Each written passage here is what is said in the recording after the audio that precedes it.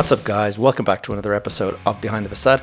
I am your host, Gavin J. Gallagher, and on this podcast, I explore the mental and emotional game, often playing out subconsciously, both in your mind and the mind of everyone else in the real estate or property investment market. The key to success in this game is to master your mindset and behavior, to take control of your thoughts, your emotions, and most importantly, your ego. Welcome to the show. Guys, real quick before we begin, just want to ask you a quick favor. If you can, please stop what you're doing and leave a review for the podcast. Whatever platform you're listening in on, if you can give us a 5-star or whatever the highest rating is, it would be fantastic. And even better, if you found it useful in any way, please write that down on a very brief review if that's possible. It makes such a difference to how the podcast is received out there and pushed out on various platforms. That's all, nothing else to ask. Now let's get on with the show. Hey guys, welcome back. This week I'm speaking with another guest by the name Matt Grady. Now this is not going to be one of the typical conversations because Matt is actually a former golf pro who went on tour with the PGA and all that. And why am I speaking to him? Well, it's very much around the mindset and that aspect of it. Matt has an interesting book that came out recently, and we're going to get into some of the tactics he has around mindset. And the thrust of this conversation is turning pro, and how a lot of people who are in the who would have, say, an amateur mindset, they will dabble in property. And so I'm going to bring it back to the property linkage. What dabbling in property is one thing. When you're professional, you go all in. And that's something that Matt talks about on our conversation today. So without further ado, my conversation with Mr. Matt Grady. Matt Grady, welcome to the podcast. Cheers, Gavin. Brilliant to be here. Matt, it's not often that I get to speak with a golf pro or a former golf pro. And so this is going to be a very interesting conversation. It's going to be different from the usual. And for all of the listeners that were listening in that are expecting some real estate investment advice this week, Matt's not here to give you real estate investment advice. I think the only touch point he has with property is a mortgage. But what Matt has is a lot of really, really excellent advice on. He's actually written a book called Making the Cut. And Matt, correct me if I'm wrong, but the subtitle of your book is Turning Pro in Sport, Business and Life. That's right, yeah. I was going to call it Turning Pro, but then I realised Stephen Pressfield wrote a book called Turning Pro and the War of Arts. I thought I better not kind of touch on that. But it was in my mind thinking, this is what I want to talk about. And this is the theory and the mindset of everything I do is in a professional. This is it. I mean, and it's like that saying that you were saying that amateurs dabble, but professionals are all in. And there's a very big parallel between that concept and like real estate. When people are talking about becoming a property investor, a lot of the time it's like they buy a house they buy a house and they rent it, and then they might buy a second house, and so they have 2 rental properties. Like that's not a professional property investor. A professional property investor has got a portfolio, and he might, you can grow that portfolio to any size. And even if you don't have the capital yourself, you can raise money from investors and stuff like that. So I thought this was a really, really useful analogy. And whether you're turning pro as a golfer or whether you're turning pro as a tennis player or, rugby player, and we obviously Ireland had its big rugby win over the weekend, but turning pro as a concept is what we're here to talk about today. Before we get into that, I would like to turn back the clock on young Matt Grady, growing up as a kid, and you decided to get into golfing. That didn't come from nowhere. Tell us about your introduction to golf and how it kind of dawned on you that you should think about becoming professional. Yeah, thanks, Kevin. So I'm 40 now. So we've got to rewind the clock 33, almost 34 years when I first picked up a golf club. And I had an influence and family influence. My uncle was a golf pro. He picked me up from school one day. He came over to visit from Germany, and he was got his Porsche Carrera and with the black checkered seats from the late 80s, early 90s. And I thought, wow, I didn't really realize what that meant, but it meant that he was doing well in his career, I think. Yes. And I said to my mum, what does Uncle Dave do? I remember it like it was yesterday. I said he's a golfer, he's a golf pro. Right, okay, can I play golf? And Dave cut me down some golf clubs, and we started. So I'm from Leeds in Yorkshire, and we used to go and visit some family in Scarborough, and we got a static caravan. That's what we did then. And outside the back of the static caravan, there was probably about 12 acres of land, all grass. With these golf clubs, tore up that grass every weekend that we went there for hours and hours and hours upon end. And that's where, and with the support of my dad and my granddad, who were also interested in golf, not to the level of Uncle Dave, but they'd been around Dave and they had an interest in golf. They supported that journey. And so, like, let's say you're in your mid-teens and you're starting to kind of like having to make, like, I here in Ireland we call it the junior cert and the leaving cert, but in the UK it's the A levels and the O levels, or vice versa. Yeah, GCSEs and then A levels. Yeah. Okay. Yeah. And when you're doing, so you have to knuckle down and start studying. I imagine when you're looking at becoming a golf pro, that is not necessarily the first thing that's on your mind. Well, tell us a little bit about navigating schoolwork trying to become a golf pro. Well, I love sport as well, and a good role model that I mentioned in the book as well, Simon Hall, our PE teacher, and I met up with him about a year ago. It's the first time I've seen him in 22 years, and he hadn't changed much. And he remembered, and he reminded me of something that I didn't really remember. He said, "I remember you coming to me one day and saying, 'Sir, I don't know how to revise for these exams.'" And he said, "I always knew that, I was always in the first 15 rugby team, playing for a football team outside of school golf." He said, "I always knew you would do something in sport."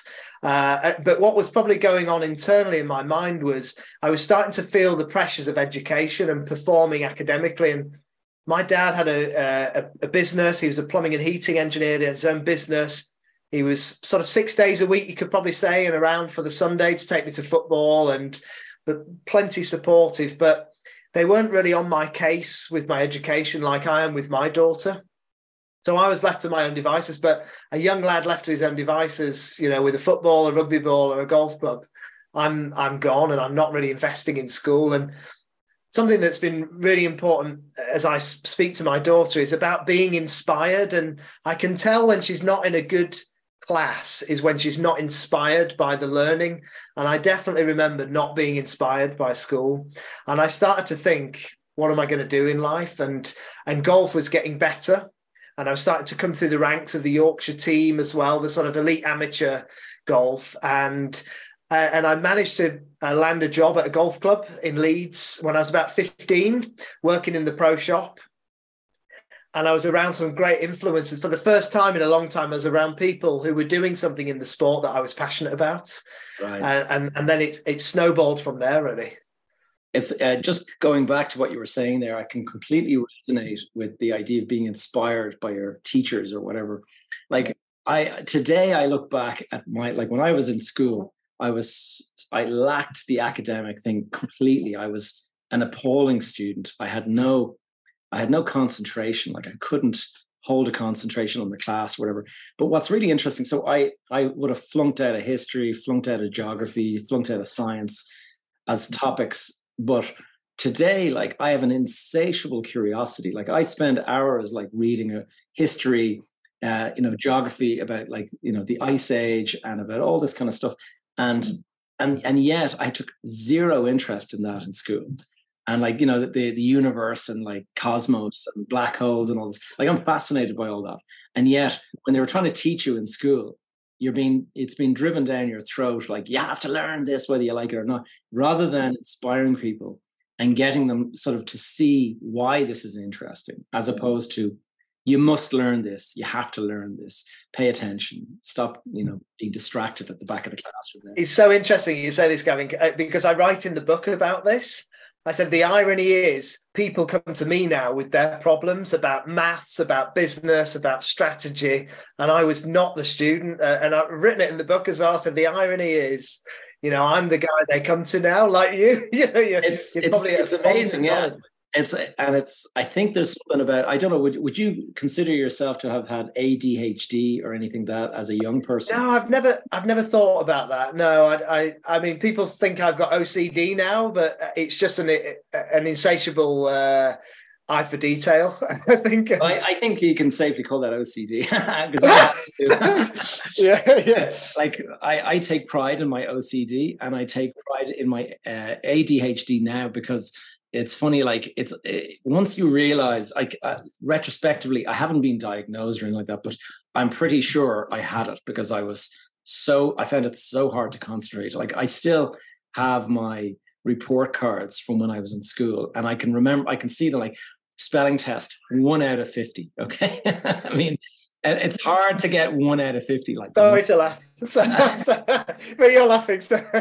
And it's like, so I think to myself, like, now it's like the fact that I'm doing all these things that I'm doing now, it just shows that if you've got this kind of ADHD, it's actually directing you, channeling your energy, and you can actually have hyper focus in some areas because you have zero focus in kind of general stuff, And so anyway, I was really dabbling. I was dabbling all the way. I know we talk about the quote there, but I felt like I was never all in anywhere. You're right. Yeah, I just meandering around, just getting through, but it wasn't pleasurable. And the outlet where I was all in was sport. Yeah, and I'd say a lot of people can relate to that. And tell me this, I mean, you've decided, let's just move forward. You've decided that, you're working in a shop. How long does it take from, we'll say, dabbling and working shop to becoming a pro? Like what kind of hours and dedication did you have to put into that? Well, the sad news for me is when I found out when I was 15 and I was around the pros, I said, what do I need to do to qualify to join the PGA, which is the 3-year academic membership to become a member of the PGA. So, and I think looking back, it's so that you can represent the governing body or the association, the association in the most positive light. One of them is you need 4 GCSEs, minimum C. This was going back 22 years. I thought, shit, I better turn it up. I'm sort of embarrassed to say this, but I scraped 5, but I got a D in maths. So I needed to resit my maths GCSE whilst I was doing my A-levels. Right. Which was a nightmare. But I had a maths teacher who inspired me during my A-levels. And I remember telling Simon Hall, my PE teacher, 20 years later, last year, I said, if I would have had her as my teacher, I would have aced maths in school because she inspired me to learn. I tell you, there's a couple of parallels I can immediately So I was not the student at all, okay, and I was flunking through everything because I had zero interest. And then I went on a family holiday to New York City, and when I was on that family holiday, I was just looking up at these skyscrapers, and I was just blown away, like by 50, 80, 100-story buildings. And I remember just thinking, oh my God, like this is unbelievable. And when I came home, I started drawing these towers and just becoming obsessed with big, high, tall buildings and stuff. And as I started doing that, family members were seeing these drawings I was producing, really accurate sort of representations. And they were like, Gavin, you know what you're going to be? You're going to be an architect. And I was like, oh, what's an architect? And suddenly a light goes off. Oh, how do I become an architect? Well, you need all these points to get into the college. Suddenly laser focus to get the points needed to get into architecture. And all of the years of paying no attention, that did not help. But from that day that I suddenly realized I needed to pay attention, I suddenly could pay attention. And so it's amazing how, and also the right teachers, if you find the right teacher who can get through to you and kind of I have daughters that are, in doing their leaving cert. One of my daughters is doing leaving at the moment. And it's the final exam you do before you go to university. And she was not very academic in, junior school and stuff like that, because she was in a school she didn't really like.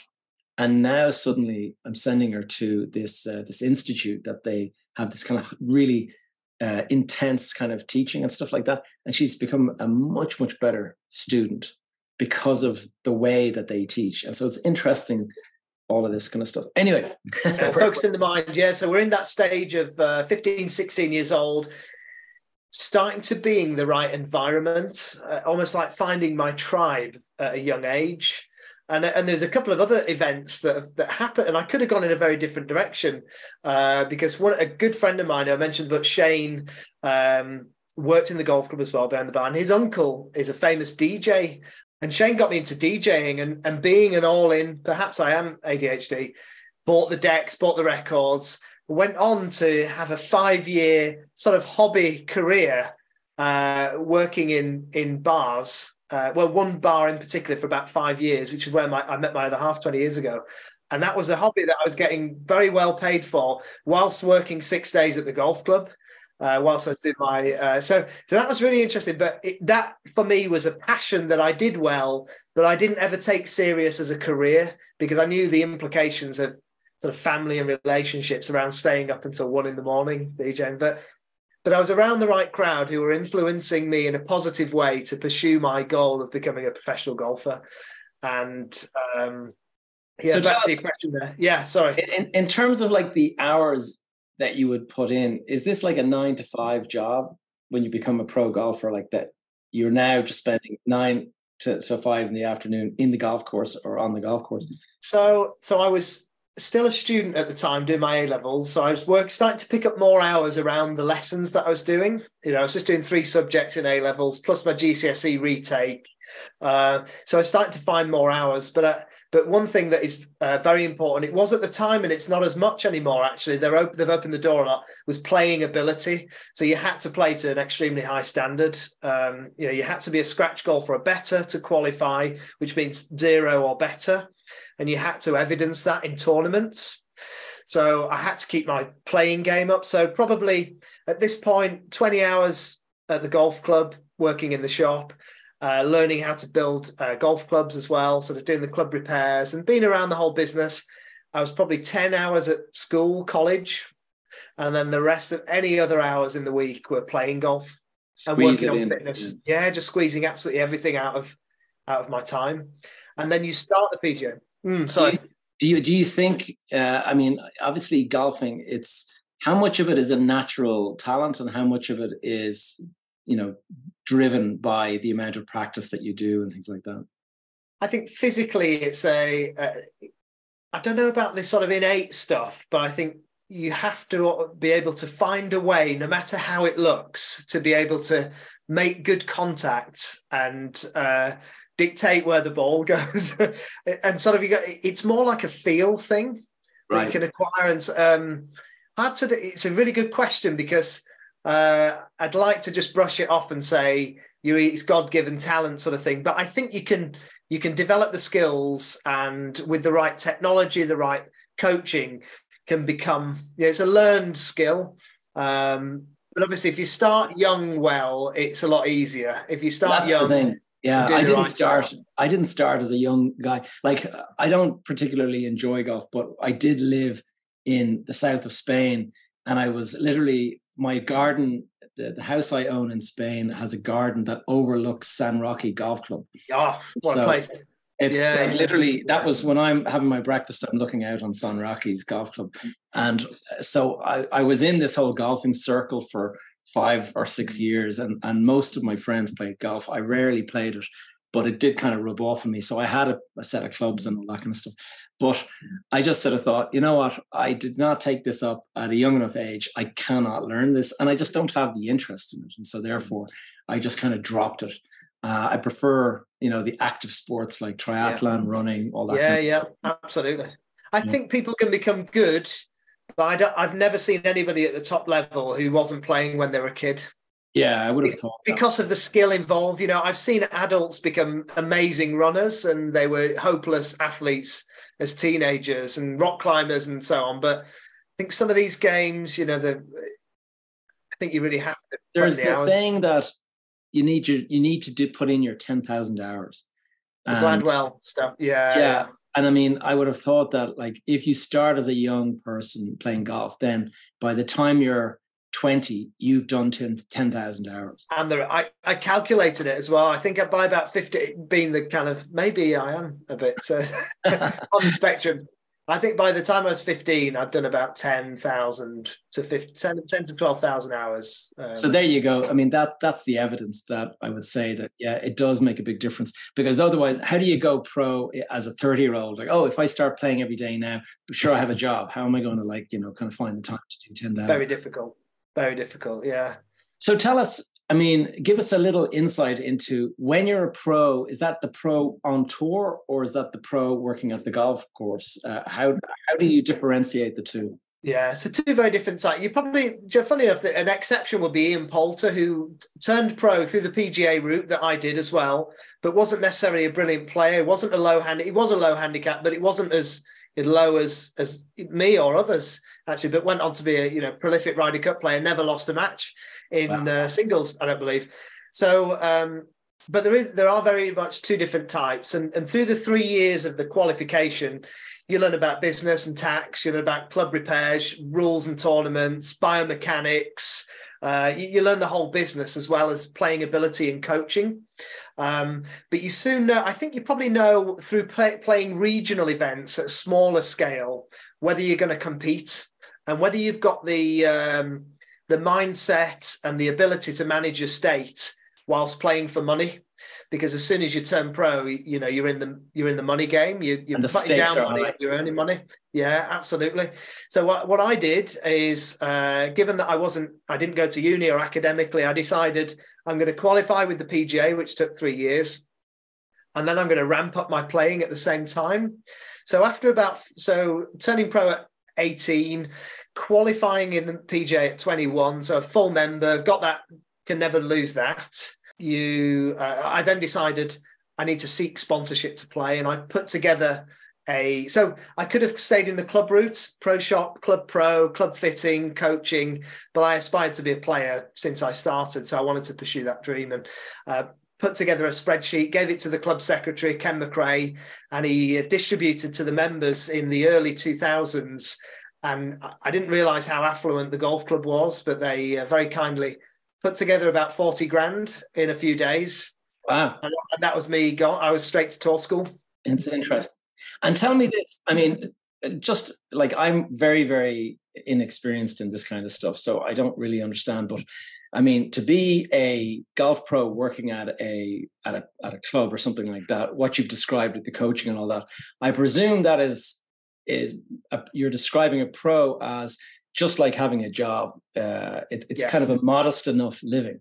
Whereas when we're talking about Tiger Woods and guys like these that are earning hundreds of millions, it's because they've made the name for themselves, and they've got Nike knocking on their door and all this kind of stuff. Yeah. Like the amount of people that make it to the big time like that versus the numbers of people that are just the club pro. And like, you're both pros, but there's a very difference in income and that you're taking home. Yeah, absolutely. Yeah, it's like go-karting and F1 sort of thing. It's there's a huge gulf and a huge learning curve on the way as well, and many layers to go through. I mean, you could skip the whole queue and qualify for main tour school, or qualify through that route straight in, or you could grind it out on the regional, satellite, and sort of European or Asian or North American Corn Ferry tours and these kind of smaller circuits to get you away. Yeah, so there's a big journey to get there. It sounds like it. And is there a point where you say, do you know what, I need to, I don't know, what was the kind of motivation to leave the pro world behind and get into business and stuff? Is it based on income, or is it based on you lose kind of interest in what you're doing? Why would you drop a career as a pro golfer to get into business? Yeah, I think the crux of it really was I was self-employed as a golf pro. You're kind of running your own business. You are your own income source as well.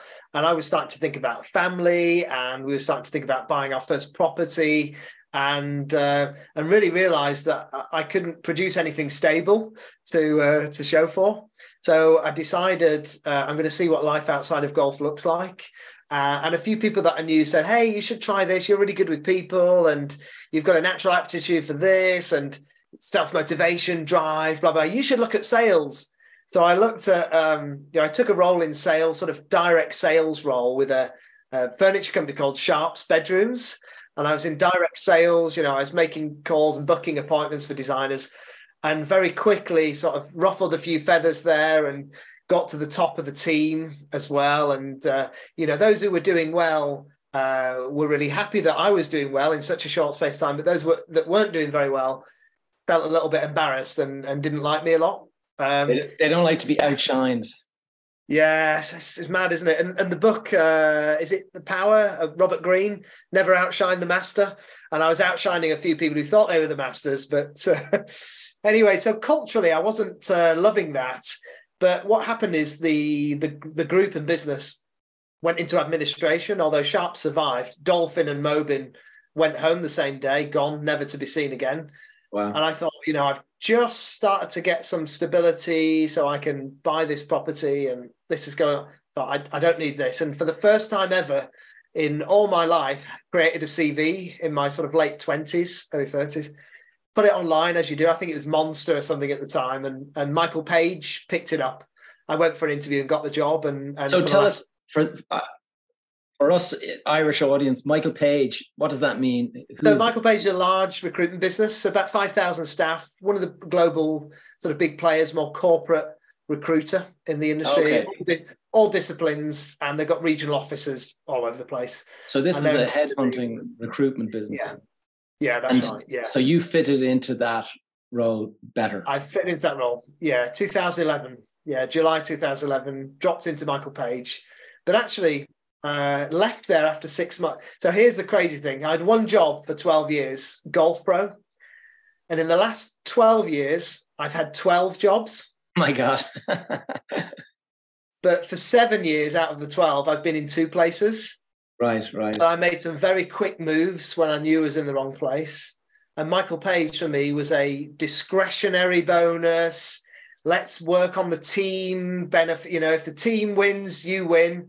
And I was very much still an individual contributor and player, and couldn't associate somebody's poor performance with my good performance. And why should you suffer? Yeah, why should you suffer? Yeah. And I suffered for 6 months. I'd got off the mark and done what I had been asked to do and more, and wasn't rewarded for it. And I said goodbye to that. Yeah. I don't think that kind of what is it, meritocracy? Very much. So tell us, I mean, you mentioned when we were chatting just before the call started, you were saying that you've actually met James Caan, and James Caan is the famous recruiter that was a dragon in the Dragon's Den for quite a few years.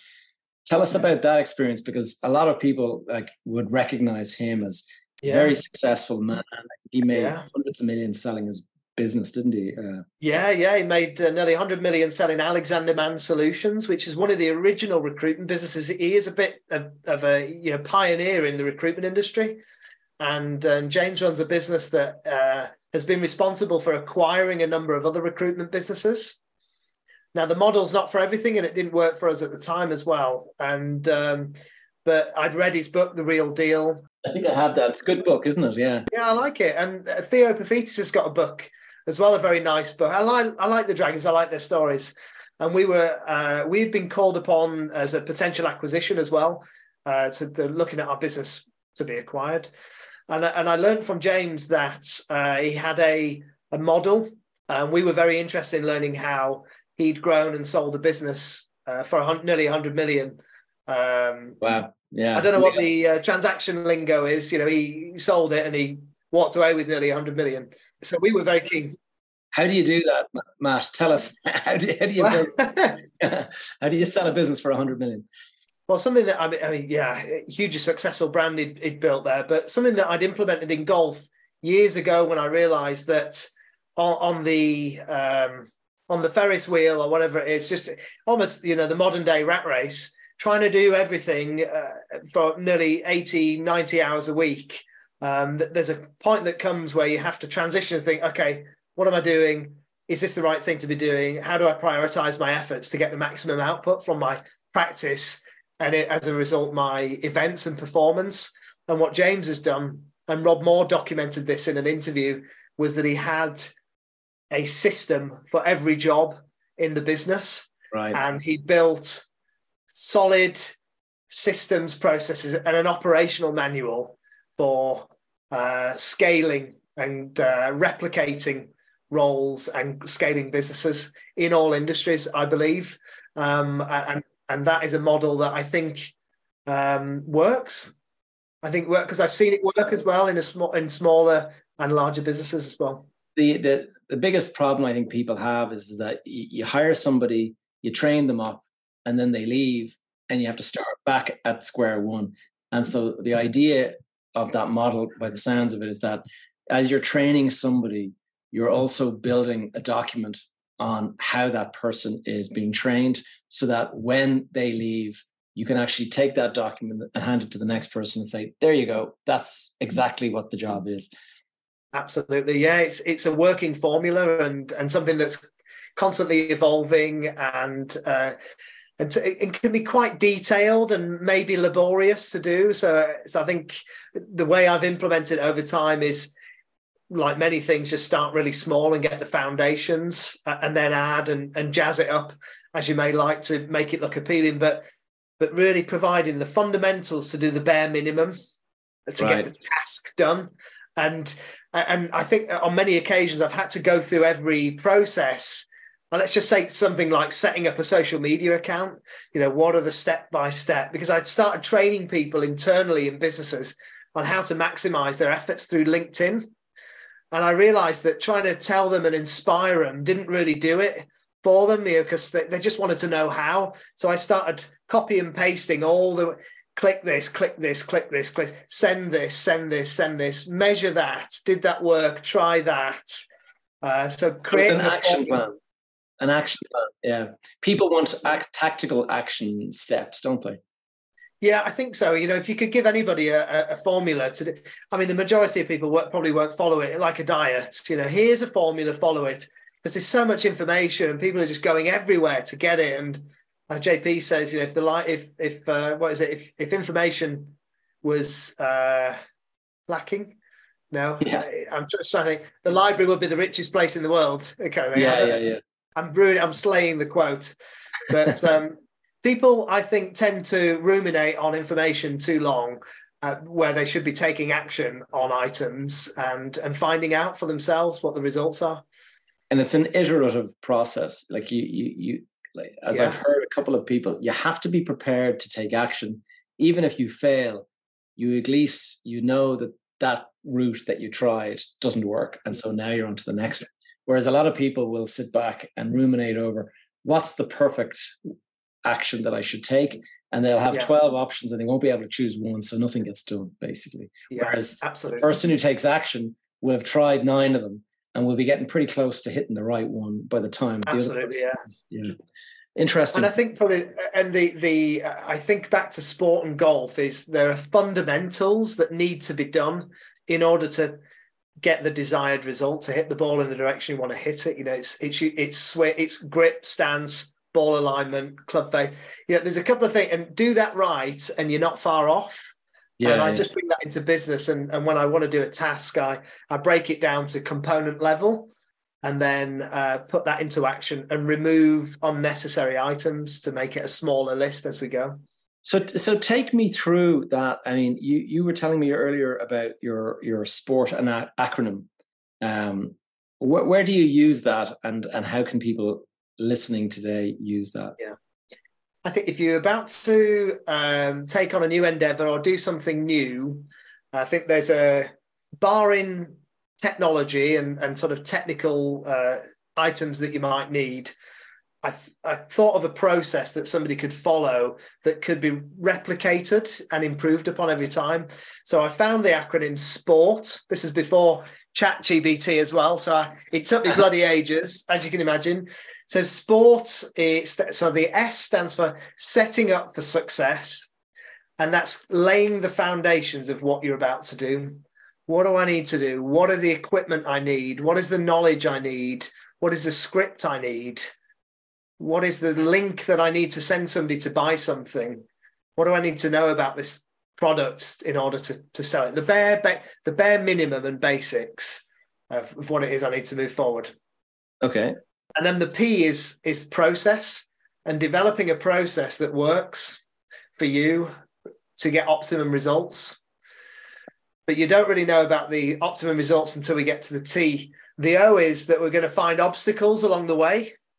Of course, yeah, lots of those. And how do we come over those obstacles, and how do you build the mindset to come over those, and to be aware that they're inevitable? Yeah, it's not just the you journey. facing. Yeah, absolutely. And whilst you're dealing with obstacles, you need the R, which is resilience. And I think that's the secret sauce, really, and the secret weapon that most people lack, because they try and bypass the process and get to the result by clicking one click buy, arrive tomorrow. You know, my daughter nearly has a breakdown if something doesn't arrive on time. You know, she's not built the resilience of waiting for something in the post.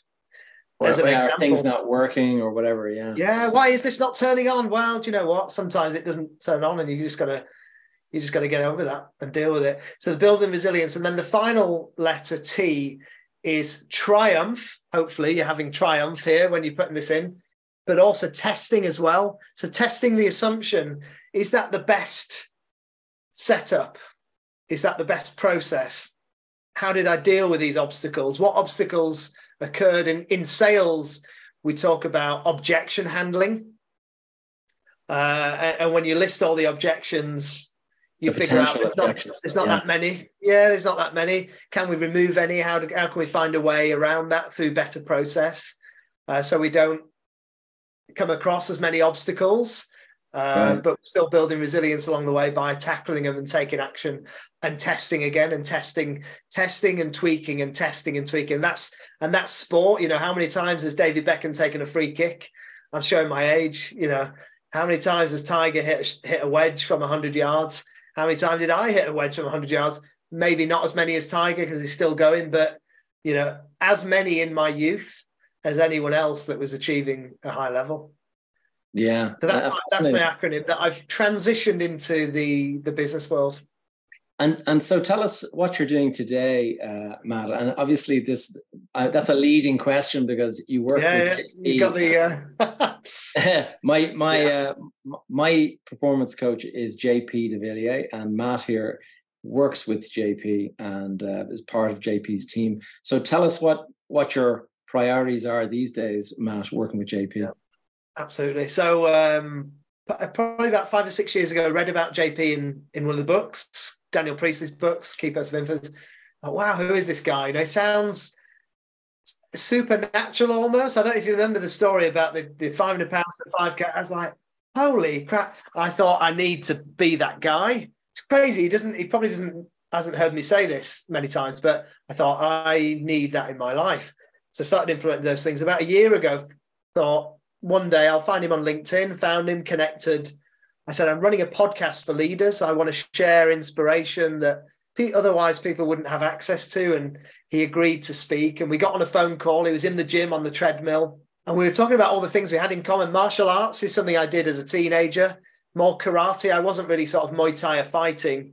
I did it for 8 years. My dad was a black belt in Shotokan karate. And he took me as well. So I learned a lot of discipline through that. Martial arts, sport, professional sport, DJing. Yeah, you have a lot in common, yeah. Yeah, and then kind of sales and then coaching. I thought, wow, this is just great. We've got so much in common. We started speaking. He invited me to join the group as well and speak and talk about the book and so on. And we just kept in touch. And one day recently, Mark Bryant, master coach in the business, went out to Dubai to spend a few days with JP and the gang. And he said, do you know who's really interested in developing his coaching is Matt Grady. He said, I wish you would have told me a year ago. Anyway, we had a call. We started talking about my future, my goals. I don't know what it is about turning 40, but I've had a lot of epiphanies over the last year. And I thought, do you know what am I doing? All of the things seem to line up to me, surrounding myself with you and JP and Mark and others to bring it to life. Or on a full-time basis, I'll be coaching director within the business. So I'm spending a large amount of time on both internal and external clients, so managing and supporting our members of the mastermind community, but also looking at ways of how we can grow the community and export JP to more events, speaking, and help him elevate his game by taking the admin away from supporting the business, but at the same time also developing my own style of coaching through the lessons I've learned through sport and business, so I can help others be their highest performing self. Brilliant. What I was going to say I'll do is I'll put a link in the show notes to the program and to your LinkedIn and stuff like that. So if people want to connect with you or whatever, that they can do that. Is there any final message that you'd like to share, or is there any question that I didn't ask you? I'm going to plug our live events. That's this weekend. It may come after the podcast has launched, but we're running a live event this weekend called Becoming Non-Negotiable, and it's about how you can learn the disciplines, the deeper disciplines of wealth, health, and happiness, and how you can implement non-negotiables into your life. And I think probably one thing I'd leave it on would be the one thing that I've found actually over the last couple of years since meeting JP and surrounding myself with a very different group of people is decisions are very easy when the value is clear. Clarity on goals and where you want to go is underrated. I found that something that I spend most time on nowadays, as well as doing the doing, is getting really clear on what I'm doing, because once you're absolutely crystal clear on what you want to do, everything just seems to take care of itself. It's one of my top values is clarity, focus, and discipline are the three that are kind of front of mind, you know. And there's so much comes off the back of that. And I'll ask you a question about that as well, Gavin. The one thing we spoke about previously as well, just a recording, was the 90-10 principle. I'm just making the number up.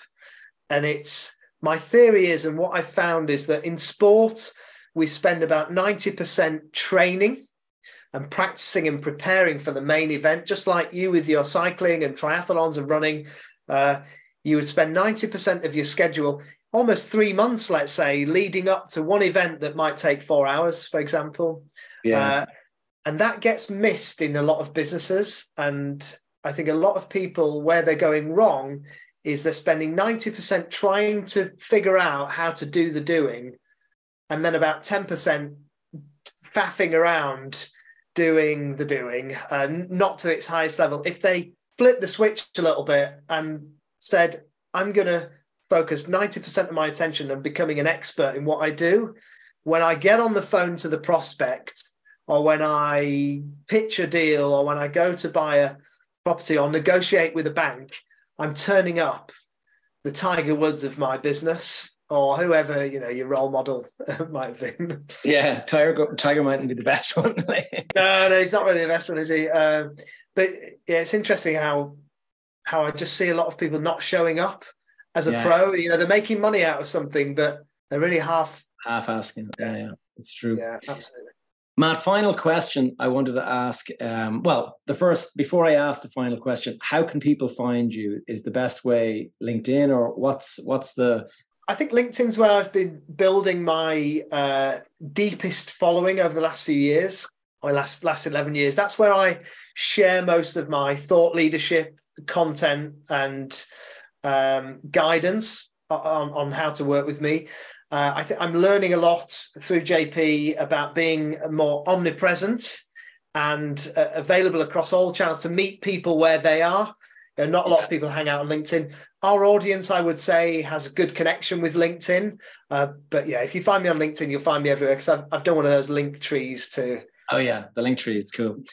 Matt, my final question is so you're 40 now. Yes.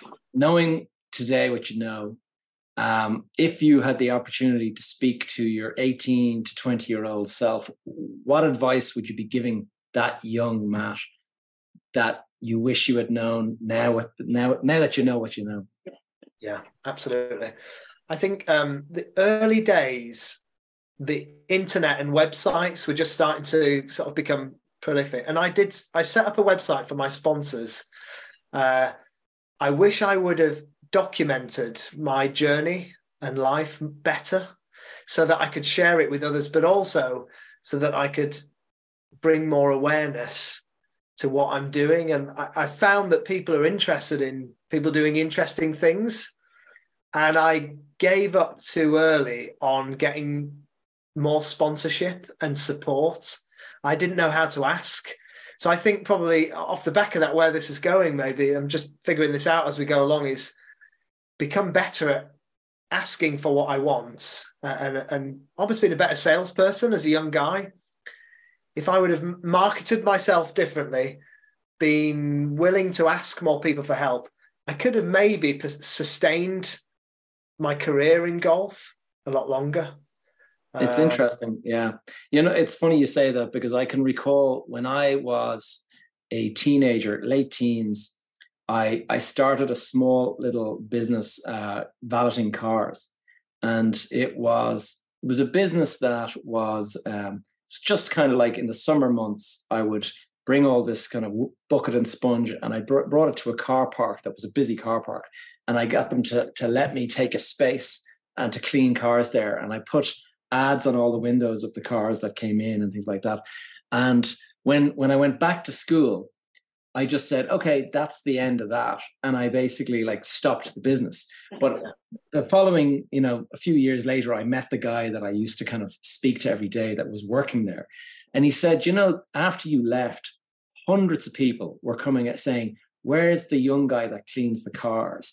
And I retrospectively, I look and I kind of go, that was me focusing on only what I wanted instead of thinking, what's the opportunity here? And I could have easily hired somebody to come in and keep the business going and agreed to split the revenue in some way or whatever. And that would have been a business that I could have come back to at the next summer instead of it just dropping off, like that. So absolutely, we all learn with experience. Yeah, absolutely. Yeah, I think you sort of see these points and think, bloody hell, if I would have just, I made the mistake as well of thinking that I could do everything on my own without the support of others. Being that driven guy, thought, I'll just do it and I'll make it work. And if I can't make it work, I'll make something else work instead of just sticking at it. But yeah, I'm not afraid of asking for any help now, which is the lesson learned. Yeah. Well, Matt, it's been a real pleasure having you on the podcast. Thanks so much for your time. Absolute pleasure. And good luck with all your endeavors, and hope to catch you very soon again. Thank you, Gavin. Really appreciate it. Thank you for tuning in to another episode of Behind the Facade. If you have any questions or topics you'd like me to cover in future episodes, please connect with me via the Facebook group that is called Behind the Facade Community. Alternatively, you will find me on social media. My handle is Gavin J. Gallagher. You can stay up to date with all of my content and the various projects I'm working on over on my website, gavinjgallagher.com. And while you're there, please do add your name to the Join My Tribe thing over on the right-hand side. This will ensure you're kept up to date via my weekly newsletter. All of these links are in the show notes below. That's all for now. I will see you guys in the next episode.